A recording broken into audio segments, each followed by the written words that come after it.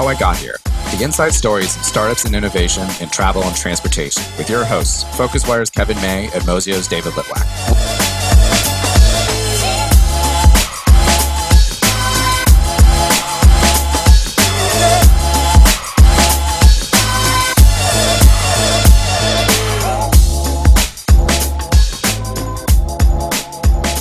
Hello there, good evening, good afternoon, wherever you are. Welcome to How I Got Here.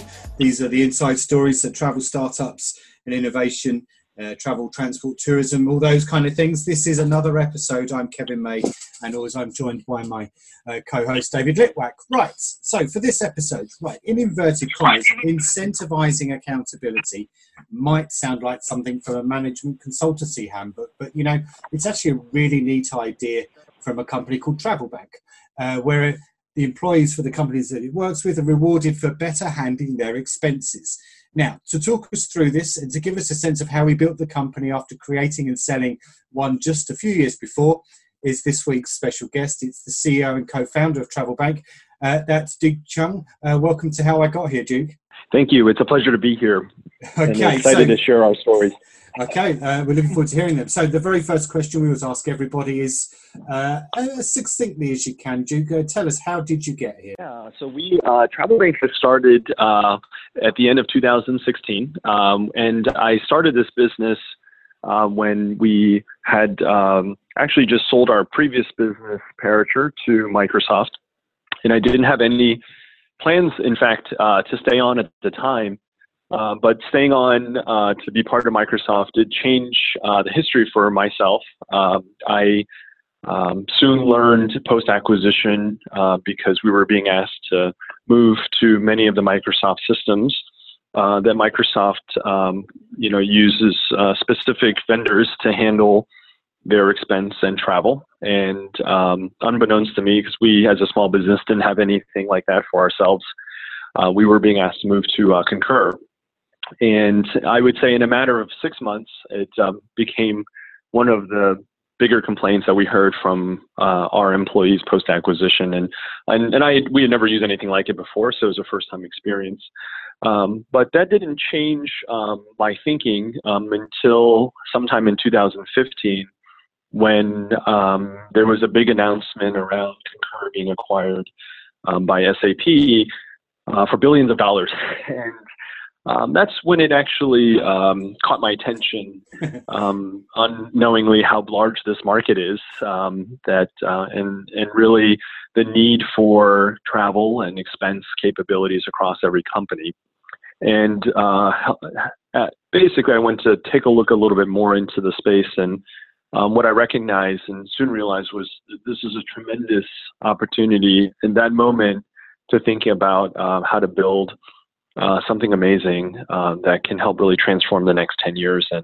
And so I left Microsoft and moved out to San Francisco to pursue this next chapter in my entrepreneurial career to build TravelBank.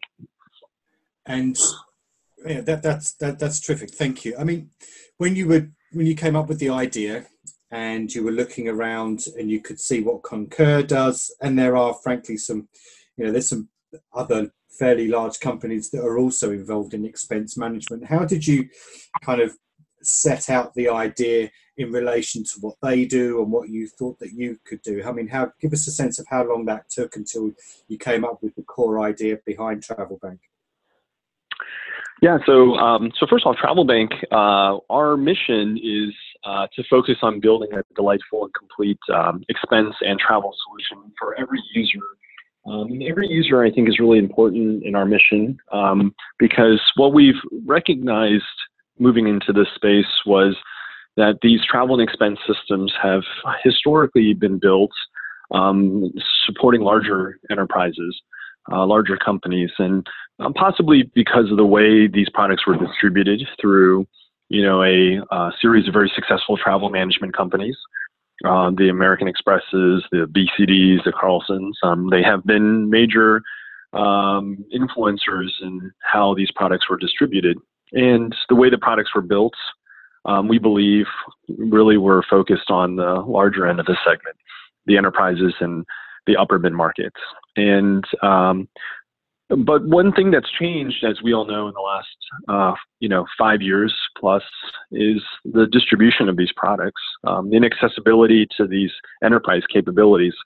Before mobile phones and before the app stores, and even before online distribution, the only primary channels to distribute these kind of products were through these travel agencies. And I think what's changed so much in the last 5 years is now everyone has a mobile phone. Everybody goes to the app store to download their apps, and that fundamentally has reduced the friction for users. Users in this case would be employees at companies, to be able to gain access to these technologies in ways that were not available in the past. And I think this fundamentally changes the way that these types of enterprise products can now be easily accessible and to be available in the hands of these users in a much faster way. And so our mission was set out really to build an amazing technology with an incredible experience around expenses and travel, but focus on making it available to everybody around the world, not just the largest companies because they're working with their travel agencies, but quite frankly, any company, small businesses, startups, the segments of the markets around the world that have never been accessed or have never had the access to these types of technologies because of the limitations before. Very cool. So Duke, we had the president, I was about to say founder, but he's the president of Amex GBT on a few episodes ago. And we were talking about how they're trying to kind of break away from the TMC being only the service layer to also be in, kind of into the tech side as well. I'd love if you could elaborate a little bit on how you thought about that traditional divisions between TMCs, travel management corporations for the service layer, OBTs, online booking tools for the tech layer, and how you maybe streamline that. Because from what I understand, you threw it all out. You're not working with, very many third parties, if any, when it comes to, service. You have tech and service in-house. Yeah. So the way we see it, just first off, is just sort of evidence of scale. The Travel Bank now in 2.5 years has grown to 120,000 users. We're adding 10,000 a month of new users. We reach 20,000 organizations. So to give everyone a sense of scale in just a relatively short amount of time, when we talk about reducing this friction to get out there. And I think what's in the question around, how this is becoming more separated, the first generation of travel management companies, we'll call them TMC 1.0, if you will. You reference Amex GBT and others. That segment historically has been very successful because as a large enterprise or mid-market, when I need a travel service, I don't really think about going to Concur right away. I actually would call Amex GBT, and I would evaluate the TMCs based on service quality and ability to scale. And then when it comes to the technology, and this you'd reference online booking tool, the OBT, they can all resell the same products. And typically, Concur has been very popular. Of course, there's others in that generation as well. So if you kind of step back and look at what has happened to get to where we are, the TMC 1.0s, would say, have typically led the differentiation from a customer service perspective, how well they can provide adequate scale and service quality when it comes to travel support. And technology has always been second to that. Technology is had always been, part of the RFP, what online booking tools should be considered to be part of this overall experience. And that's how these systems had been implemented and why everyone is where they are today, through, seeing that scale up around the world. But what's changed in the last, few years, and we believe is going to continue to change in the next decade, is now the differentiation is no longer happening at the customer service level. It's actually happening at the technology level. So where the TMC 2.0 companies like Travel Bank are leading our differentiation with technology, we are showing the companies what the technology experience can be like for their employees and also for their admins, their finance teams, how delightful that experience can be. And the service side is actually becoming second to it, which is does the service side check the boxes of our expectations? That's being evaluated secondly. So we believe this is very disruptive. We call it the beginning of the digital transformation of the travel and expense industry, where we've seen this happen in other industries as well. Clearly retail is the best example, right? When everything moved online in the last couple decades. But also examples like, Blockbuster and Netflix. We've seen Peloton come out. I guess time will tell to see how that does. But every category has its own technology disruption, where seemingly our world is moving more towards looking at the technology first. And in our industry here for travel and expense, we believe that this transformation is just at the beginning of it happening. And we may be just one of a set of providers that are seeing it the same way, with leading with technology first, and then providing the 24/7 travel support experience as part of that solution, as part of our differentiation.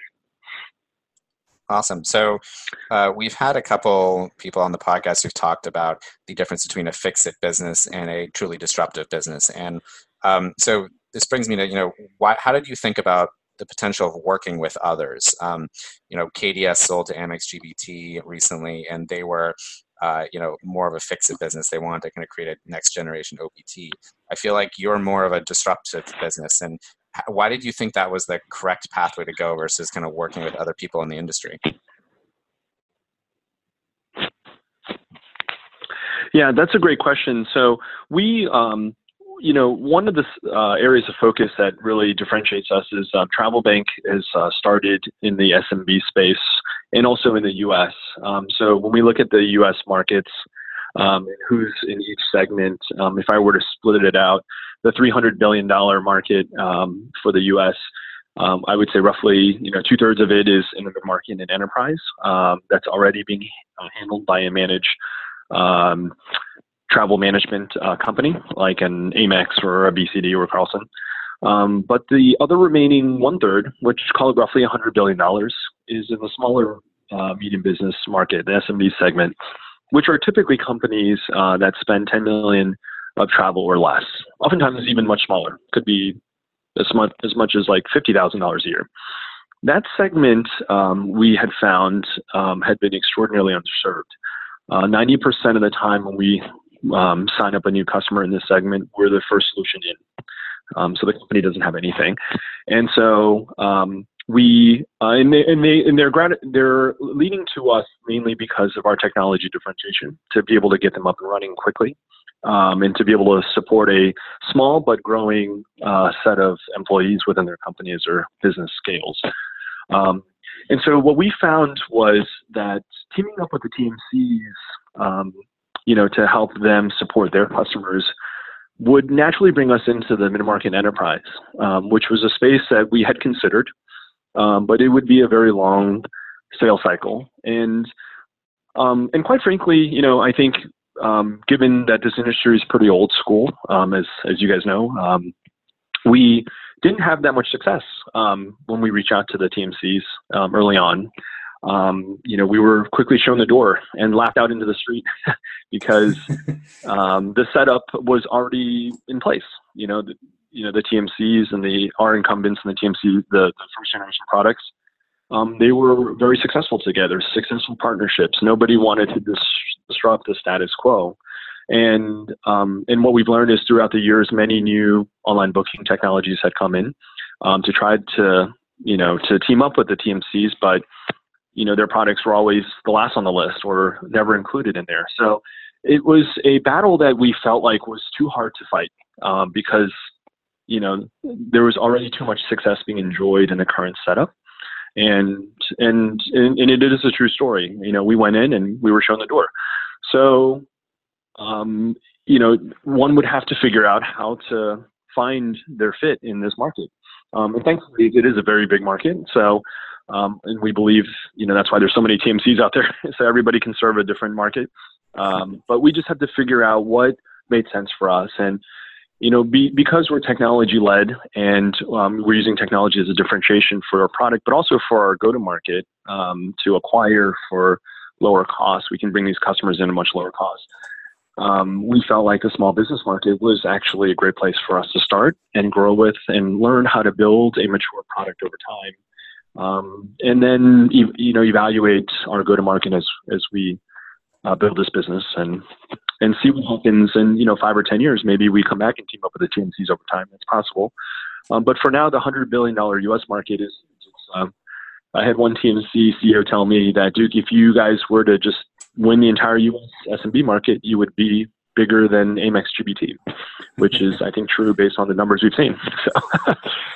It's interesting, just to wind back a little bit to something that you just said there a second, Duke, and you were saying, you were knocking on the doors of the TMCs and they were showing you the door fairly quickly. And, there's often the phrase that's bandied around is, the gatekeepers of the status quo. Can you just give us a sense of how long that was into the travel bank journey that you realised that you needed to go down the path that you're currently on, i.e. how long was your patience at that point? It didn't take long at all. The company has TravelBank's only been live for about 2.5 years. We launched November 2016. So it hasn't been a very long journey. And as you can tell, we've already talked to a lot of people and ended up in this path. But the first year we launched our expense product. And while our expense products were in the market, we were busy thinking about how to build the the online booking platform with the concierge service. So we had many, many conversations in 2017 with the TMCs, with many TMCs, not just the largest TMCs, the megas, but also a lot of regionals as well. And we were constantly, I think, also not only being shown the door by the TMCs, but quite frankly, also a lot of suppliers. A lot of suppliers on the airline side would ask us questions around how much volume we would have. And, being a startup, that's not your advantage. You don't have a lot of volume. So it's not something you can put on a chart and show them and guarantee them anything. And so naturally, I think the barriers to get into this business are quite high because expectations are high from the beginning in order to play. And I think because of this, it really forced us to think about what is a market that we could be successful in that others are not in. Maybe we can find a way to acquire that segment in a different way, maybe using technology or channels. And also, how do we focus on really building up momentum within our install base so that we can sell this inventory that these airlines want us to sell? So a lot of effort has been gone into focusing on acquisition of customers and users for that purpose, the flywheel we call it, to make sure that we reduce all friction for users to try it, and therefore we can move them into a TravelBank managed account directly, so we can sell the inventory and support our suppliers as we scale up. Our expense product is a free product, and so companies around the world, typically their employees are the ones who find us in the App Store, so they download our app, and we help them do an expense report. And then soon thereafter, their companies may sign up and standardize us on expenses. And then that usually will lead into, at some point when the small business scales up and they need more help around travel, like travel policies or reward incentives, analytics, they'll standardize with us on a managed travel program. So effectively, our efforts to scale this business has been more around thinking about how do we work with these small businesses, solve their problems early, and pay it forward so that when they scale up, we have an opportunity to work with them on the travel side over time. Not all of them will reach that initial scale, but the ones that do, we are there ready to support them. And as you can imagine, the only reason we think this way was because of all the feedback we've gotten from the industry around ensuring that we meet minimum requirements in order to carry the inventory to be meaningful for them to be in this business. Now, just on that a little bit again, if we may, Duke, I mean, the customer acquisition part, I mean, yeah, it's great that, as companies that you work with get bigger, you can help them do more things, and that's more volume for you. But, how have you generally approached just trying to get customers to come along and use the products? You did reference briefly there the App Store and things like that. Just give us an idea of what it's been like trying to get hold of these customers so far. Yeah, so I mentioned the Travel Bank has now, we announced last week at our conference, we have 120,000 registered users on our platform. The registered users are the employees at small businesses. It could be just one employee at a company. They find us in the App Store or Play Store or online as well. And one of our missions in our product is if we can't help you do an expense report or book a flight within 2 minutes of signing up from our app, then we failed. So it has to be that easy for any employee, because the only reason why an employee will look for us in the App Store is because their company doesn't have something, but they're in a situation where they either need to get a reimbursement for an expense report, or expense reports, I should say, is more general, over a period of time that that has gone by and they need to get it done, or they find us and want to book a flight or hotel in our system. So that first experience is so important for the employee, because if the employee doesn't have a first good experience, then there's no opportunity for us to continue to expand within that company. But if they do have a good experience, what happens is that employee may go tell their CFO or their controller that I found this app. It's really amazing. It helped me take photos of my receipts and scan them and create an expense report in 2 minutes, and here it is, and be able to get their reimbursements in 12 hours. So it's a really nice experience for them. And they'll tell the controller. They'll also tell other people in the company. So they'll tell their coworkers, "Hey, I found this app. You should use it." People sitting around them. And I would say typically when a company gets to around 5 or 10 users on our expensing, then there's enough visibility within the companies, especially small businesses, that the companies would hear about it, and the decision makers would just standardize their entire company on our expense system. And so that happens. Sorry, Duke, just on that. I mean, it's interesting. You rarely hear about a startup in business travel that's almost grown, dare I say, in a viral way because of this word of mouth, whereas often it's done in arguably a more structured way. It sounds like you have benefited a lot from the kind of the viral word of mouth part of it.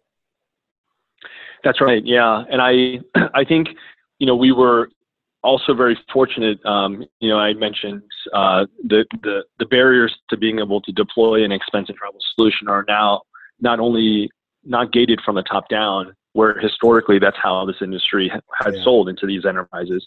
But as you can see in this example, every day we have hundreds, and every month we have thousands of users that just sign up across different organizations around the world. And I mean, if you don't believe me, last week we shared, actually we just made this announcement of Will Smith, actor Will Smith, and Keisuke Honda. Of course, hopefully you guys all know Will Smith. And Will Smith's agency actually found us that way. They downloaded our app and started to do expenses, started to do travel, and one thing led to another.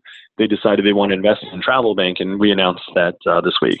So we also, many people think we only support the Silicon Valley companies in the Bay Area here, but in fact we have universities like Princeton that are on our system. We have I know, David, you're in New York. We have a very famous congresswoman in New York. I won't mention on this podcast, but you can probably figure it out. We support her.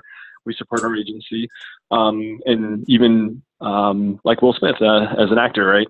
You just never know. I think that's probably the most amazing thing about this business, because there's no barriers to signing up for our system. You really don't know who's going to come through the door the next day. We didn't reach out to any of these companies, or organizations or agencies. They have all seemingly just heard about us or found us online in these app stores. And I think fundamentally, that's the biggest change and disruption that's happened. Is this the reduced friction, the ease to get up and running for systems like expense and travel that have never been available prior. That is extraordinarily disruptive in this space. I wanted to quickly rewind on something you said. You made the expense process free. It sounds like almost like a freemium to attract these SMBs. And I think, if I'm not mistaken, maybe Concur has a free tier. I doubt it, though. Concur charges for expense, and I know that's actually the majority of their business. And you seem to kind of dangle this as an incentive for people signing up. And I think that's a kind of a huge turning of the business model on its head, where something where people are normally making money off that part, you decided to give away. Was that on purpose? Yes, it was on purpose, but you have to remember, because we started in a small business market, we really spent a lot of time thinking about what are the constraints and the issues that these small businesses have. Now, I believe the Concurs of the world and their peers have started more in the mid-market enterprise, where potentially paying for expense software is not a big deal because these are very large companies and professional CFOs and are running these organizations, right? So for them, it's sort of remembering back to my old Microsoft days, post-acquisition. I think budget was probably less of a concern for us when it made it to that step, right? But for small businesses, it's a very different situation. And David, I know you as running a small business too. Our constraints are different. We think about these products differently. Our employees are also thinking about which problems and it relates to the products that they use, how to be able to get access to technologies quicker and easier and effectively, less cost. So understanding the small business market, we intentionally made our products for free. And currently it's not freemium because we don't charge for it over time. We have effectively made it free for businesses, even if they scale up. And our goal is really to earn their travel business over time. Now, a small business may not have much travel in their first year or 2 years, but as they start to build out their sales and marketing functions, as they start to attend more events, or maybe host their own sales and marketing or customer acquisition activities, they tend to start to begin to spend a little bit more.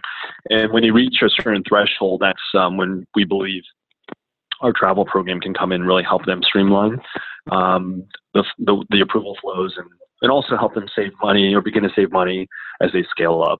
And that's our model, is to focus on earning that business over time. So what's interesting is that I remember hearing some stat that most of the money that a lot of these OBTs make are actually on their expense solution. And I think they also would theoretically like to capture a lot of that travel spend as well.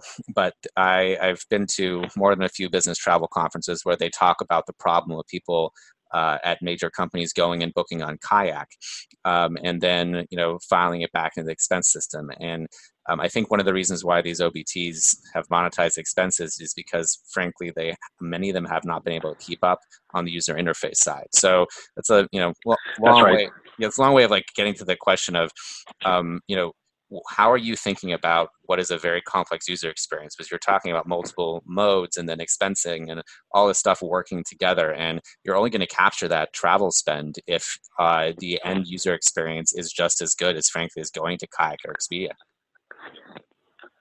That's right.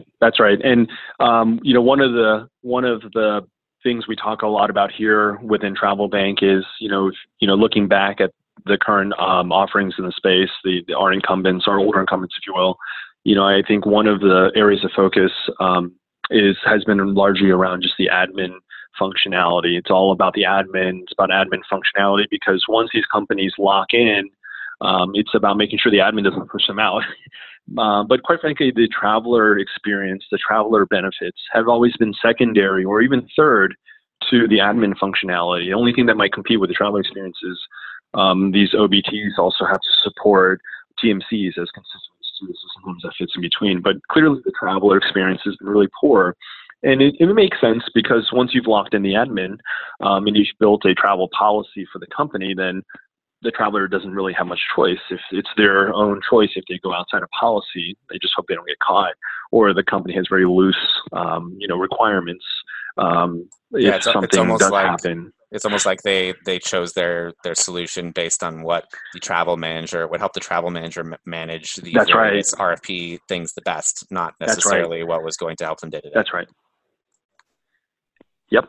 But, and there's a place for the admin. Don't get me wrong. I think, when it comes to building a policy and putting a program in place and ultimately helping the company save money, there is definitely value that's being delivered there. But, the question is really to what expense of the traveler.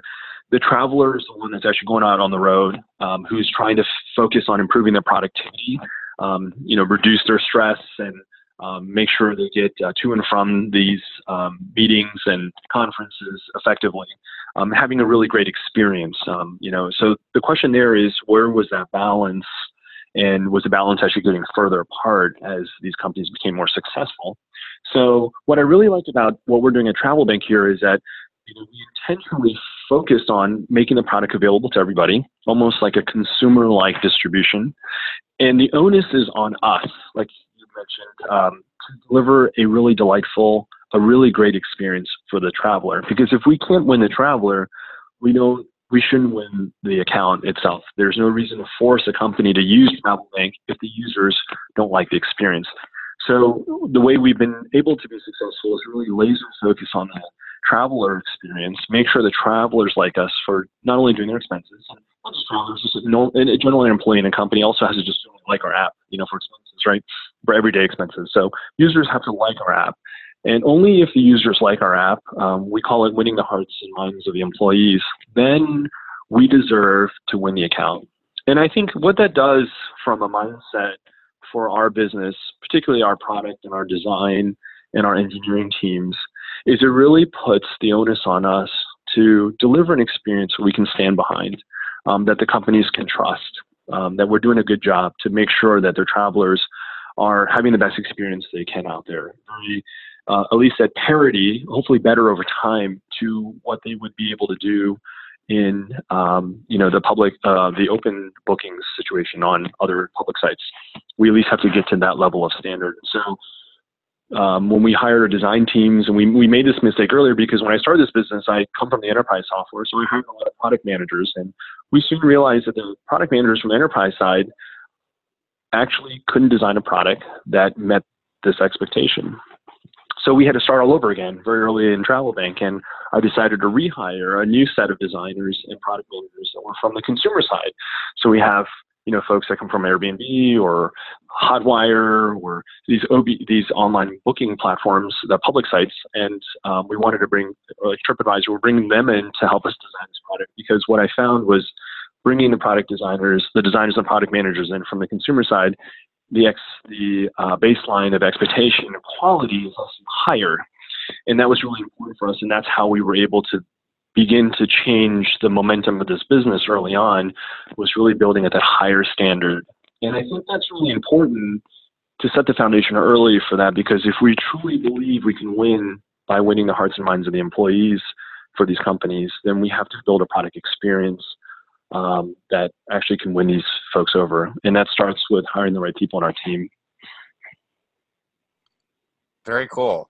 So I want to ask one more question that's a little more in the weeds before we kind of move on to general company stuff. But, for Mozio operates a lot in the corporate travel world, and we get all types of very specific content requests. I want my limousine service in New Jersey, which happens to be on random specific system that we don't have yet. And, it ends up being a huge supply problem. How do we get all of this supply in our system? So, my question is twofold.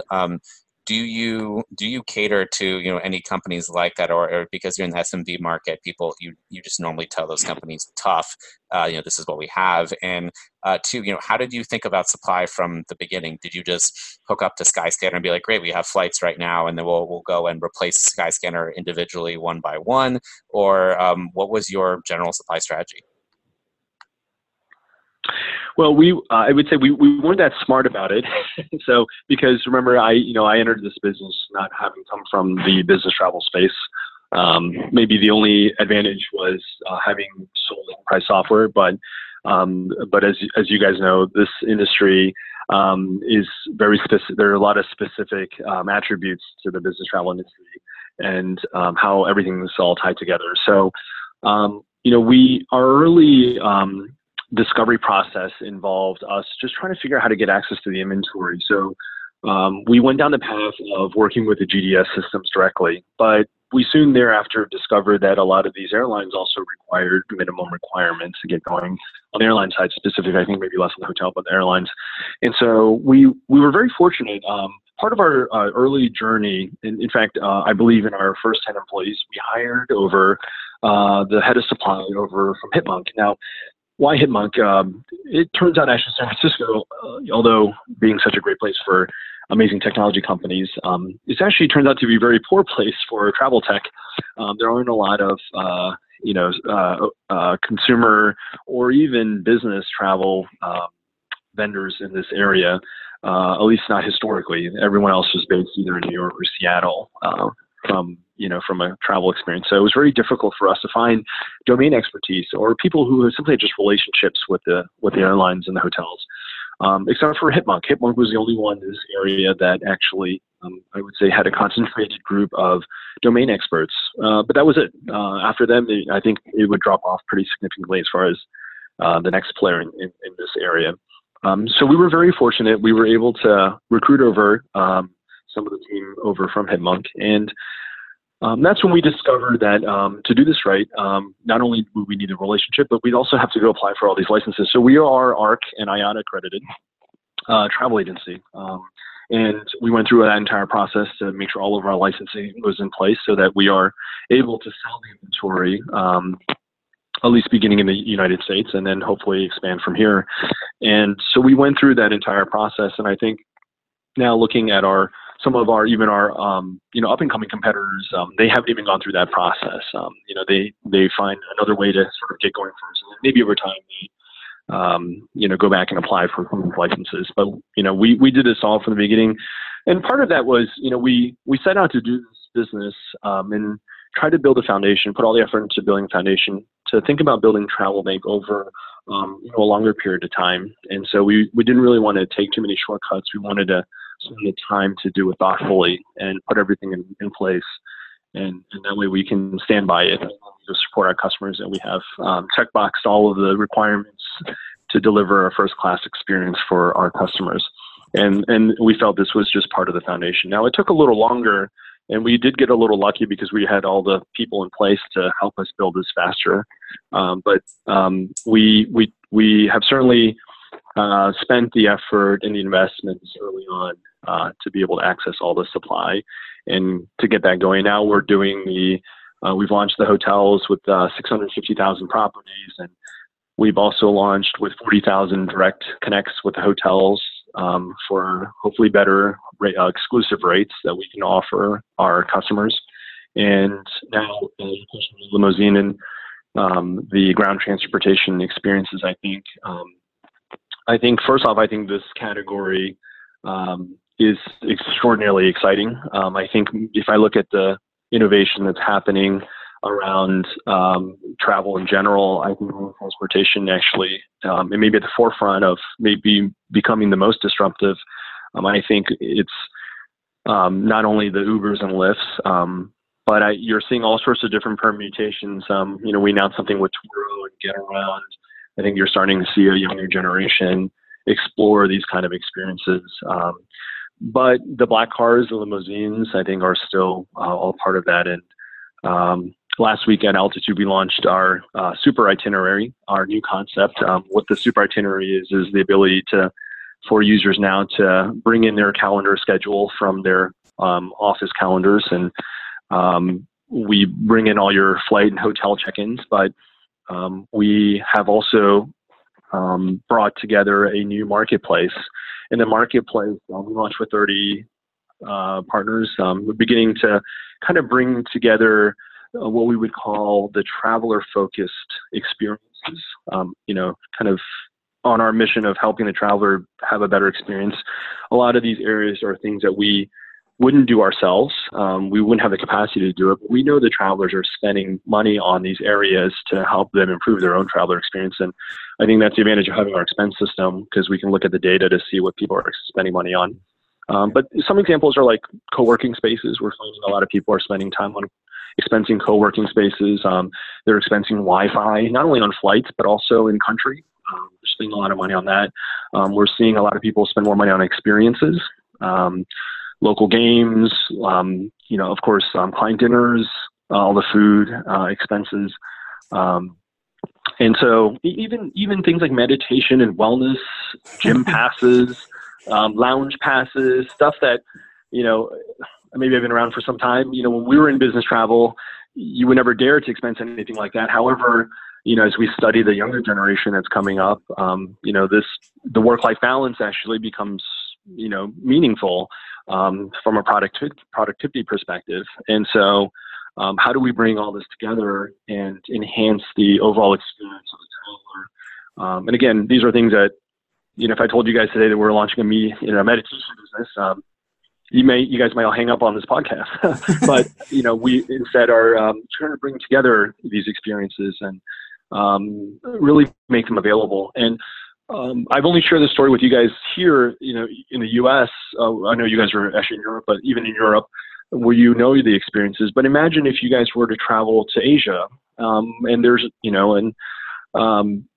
David, there's no Uber or Lyft. How do we bring together the experiences there that can make it more comfortable, more trusting for the traveler to trust us experience that their company endorses through a travel program that they can leverage and use? Because maybe for a small business, they don't travel that often. And going to these countries, all these experiences will change.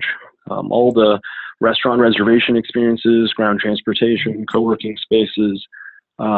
It's very difficult today we believe, for a traveler to understand all of that. But bringing it all together into a marketplace, making it available through your what we call the super itinerary, we believe is the first step towards that, and helping us kind of bring our vision to not just being flights and lodging and ground transportation focused, which is what we think this industry has been primarily focused on.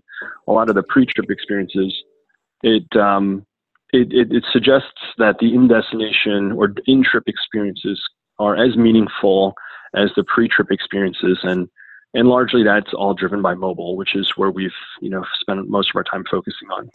It's interesting, Duke. I mean, you sound incredibly ambitious and have a great vision.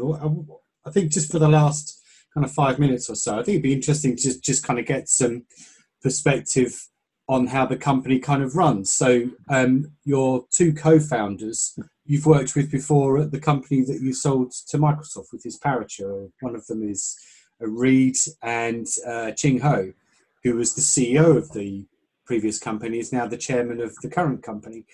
How did you kind of go about creating the co-founding team? Was it purely because you'd worked with them before and you knew that they could do a great job alongside you? Or how did that all kind of come together?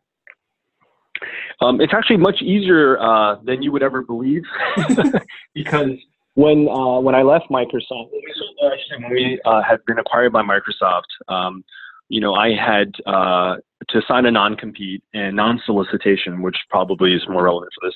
And of course, that only really applied if the people stayed on. Now, I stayed on. The only two people that didn't stay on was Reed and Ching Ho. They left.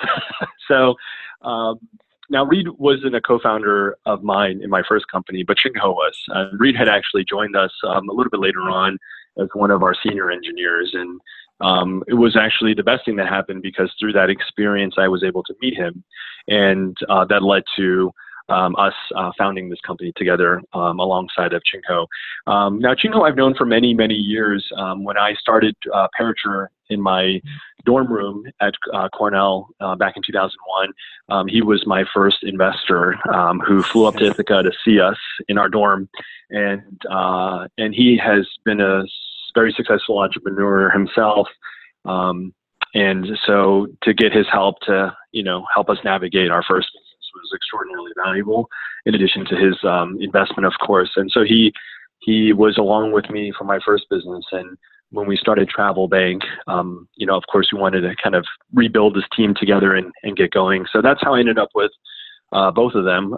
We were both available, didn't violate my non-solicitation. And when I decided to leave, it was very easy to call them up and say, hey, this is, here's a potentially great idea in a very huge market. And of course, again, back to the beginning of the conversation around Concur, I think that the timing to do something, I would give it about 2 years when something like that happens, because as you guys know, we're not the only ones that saw the opportunity.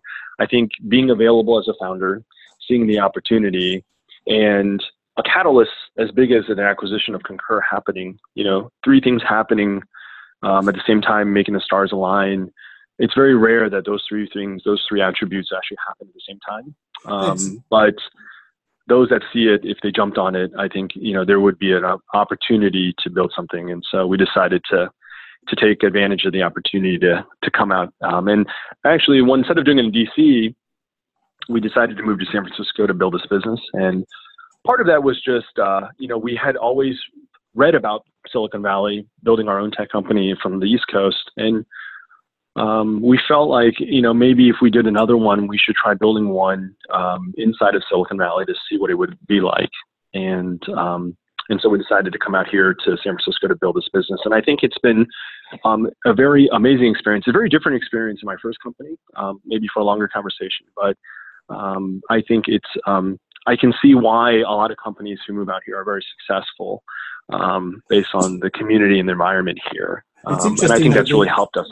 Yeah, sorry to interrupt. I mean, it's interesting. You said the experience has been, very interesting and helpful, and the community is great. But you did reference in an earlier answer about, there wasn't a lot of other kind of resources that you could draw on with particular experience in travel. So would you say then it's just the experience of growing a business in that region that's been so interesting and rewarding, rather than what it gave you as a travel business?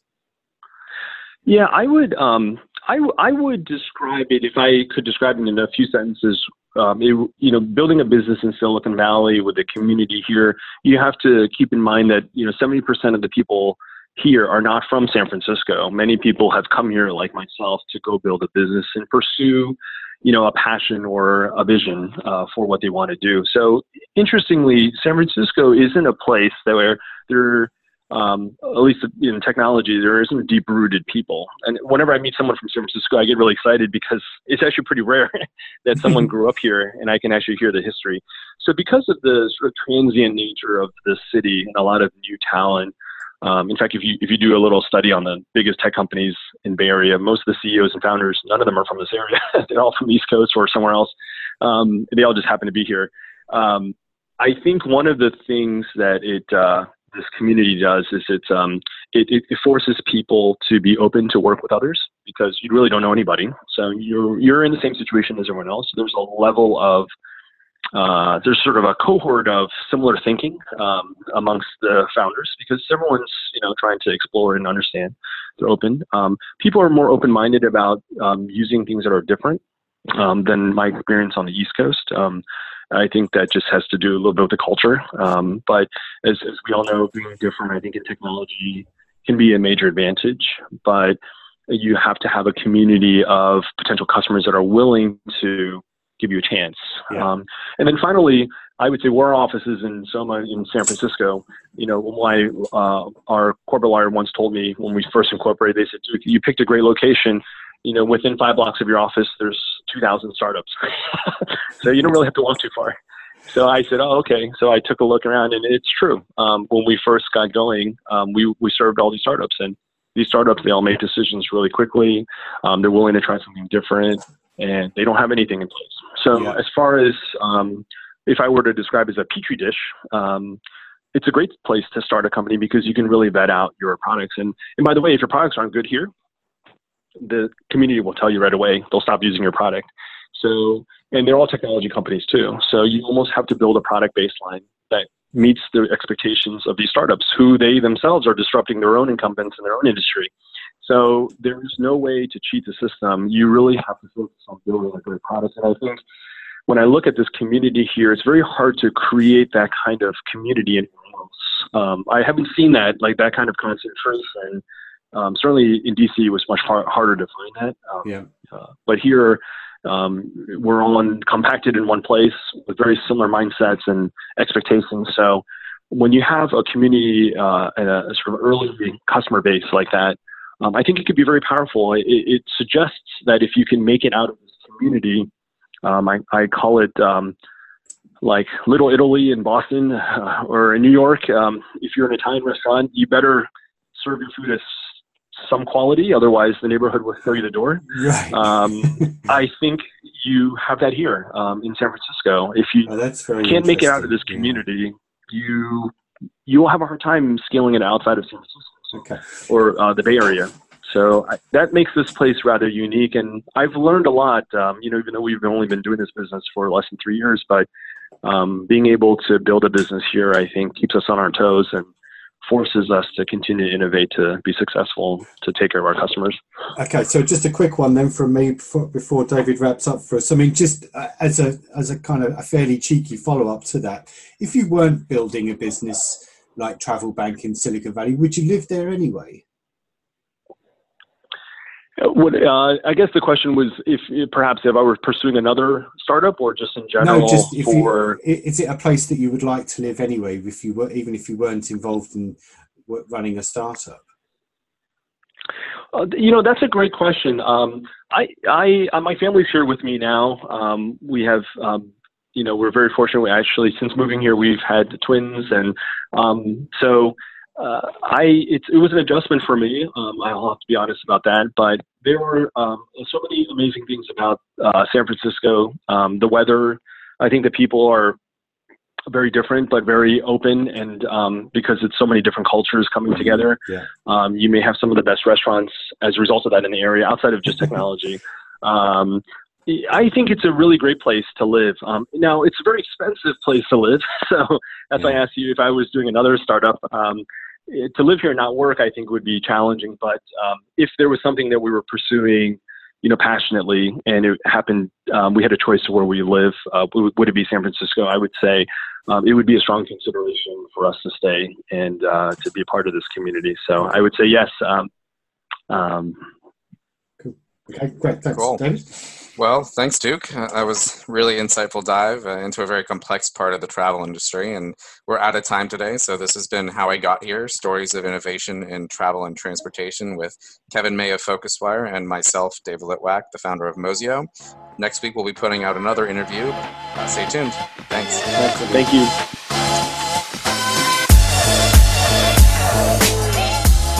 Thanks for listening to the How I Got Here podcast. We'll be back next week with more inside stories behind startups and innovation in travel and transportation.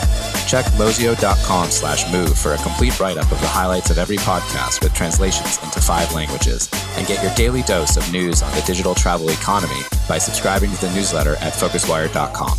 See you next week.